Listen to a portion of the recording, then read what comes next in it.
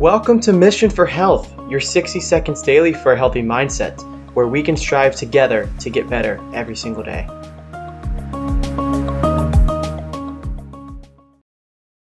Lots of people think that to be healthy, you have to spend a lot of money.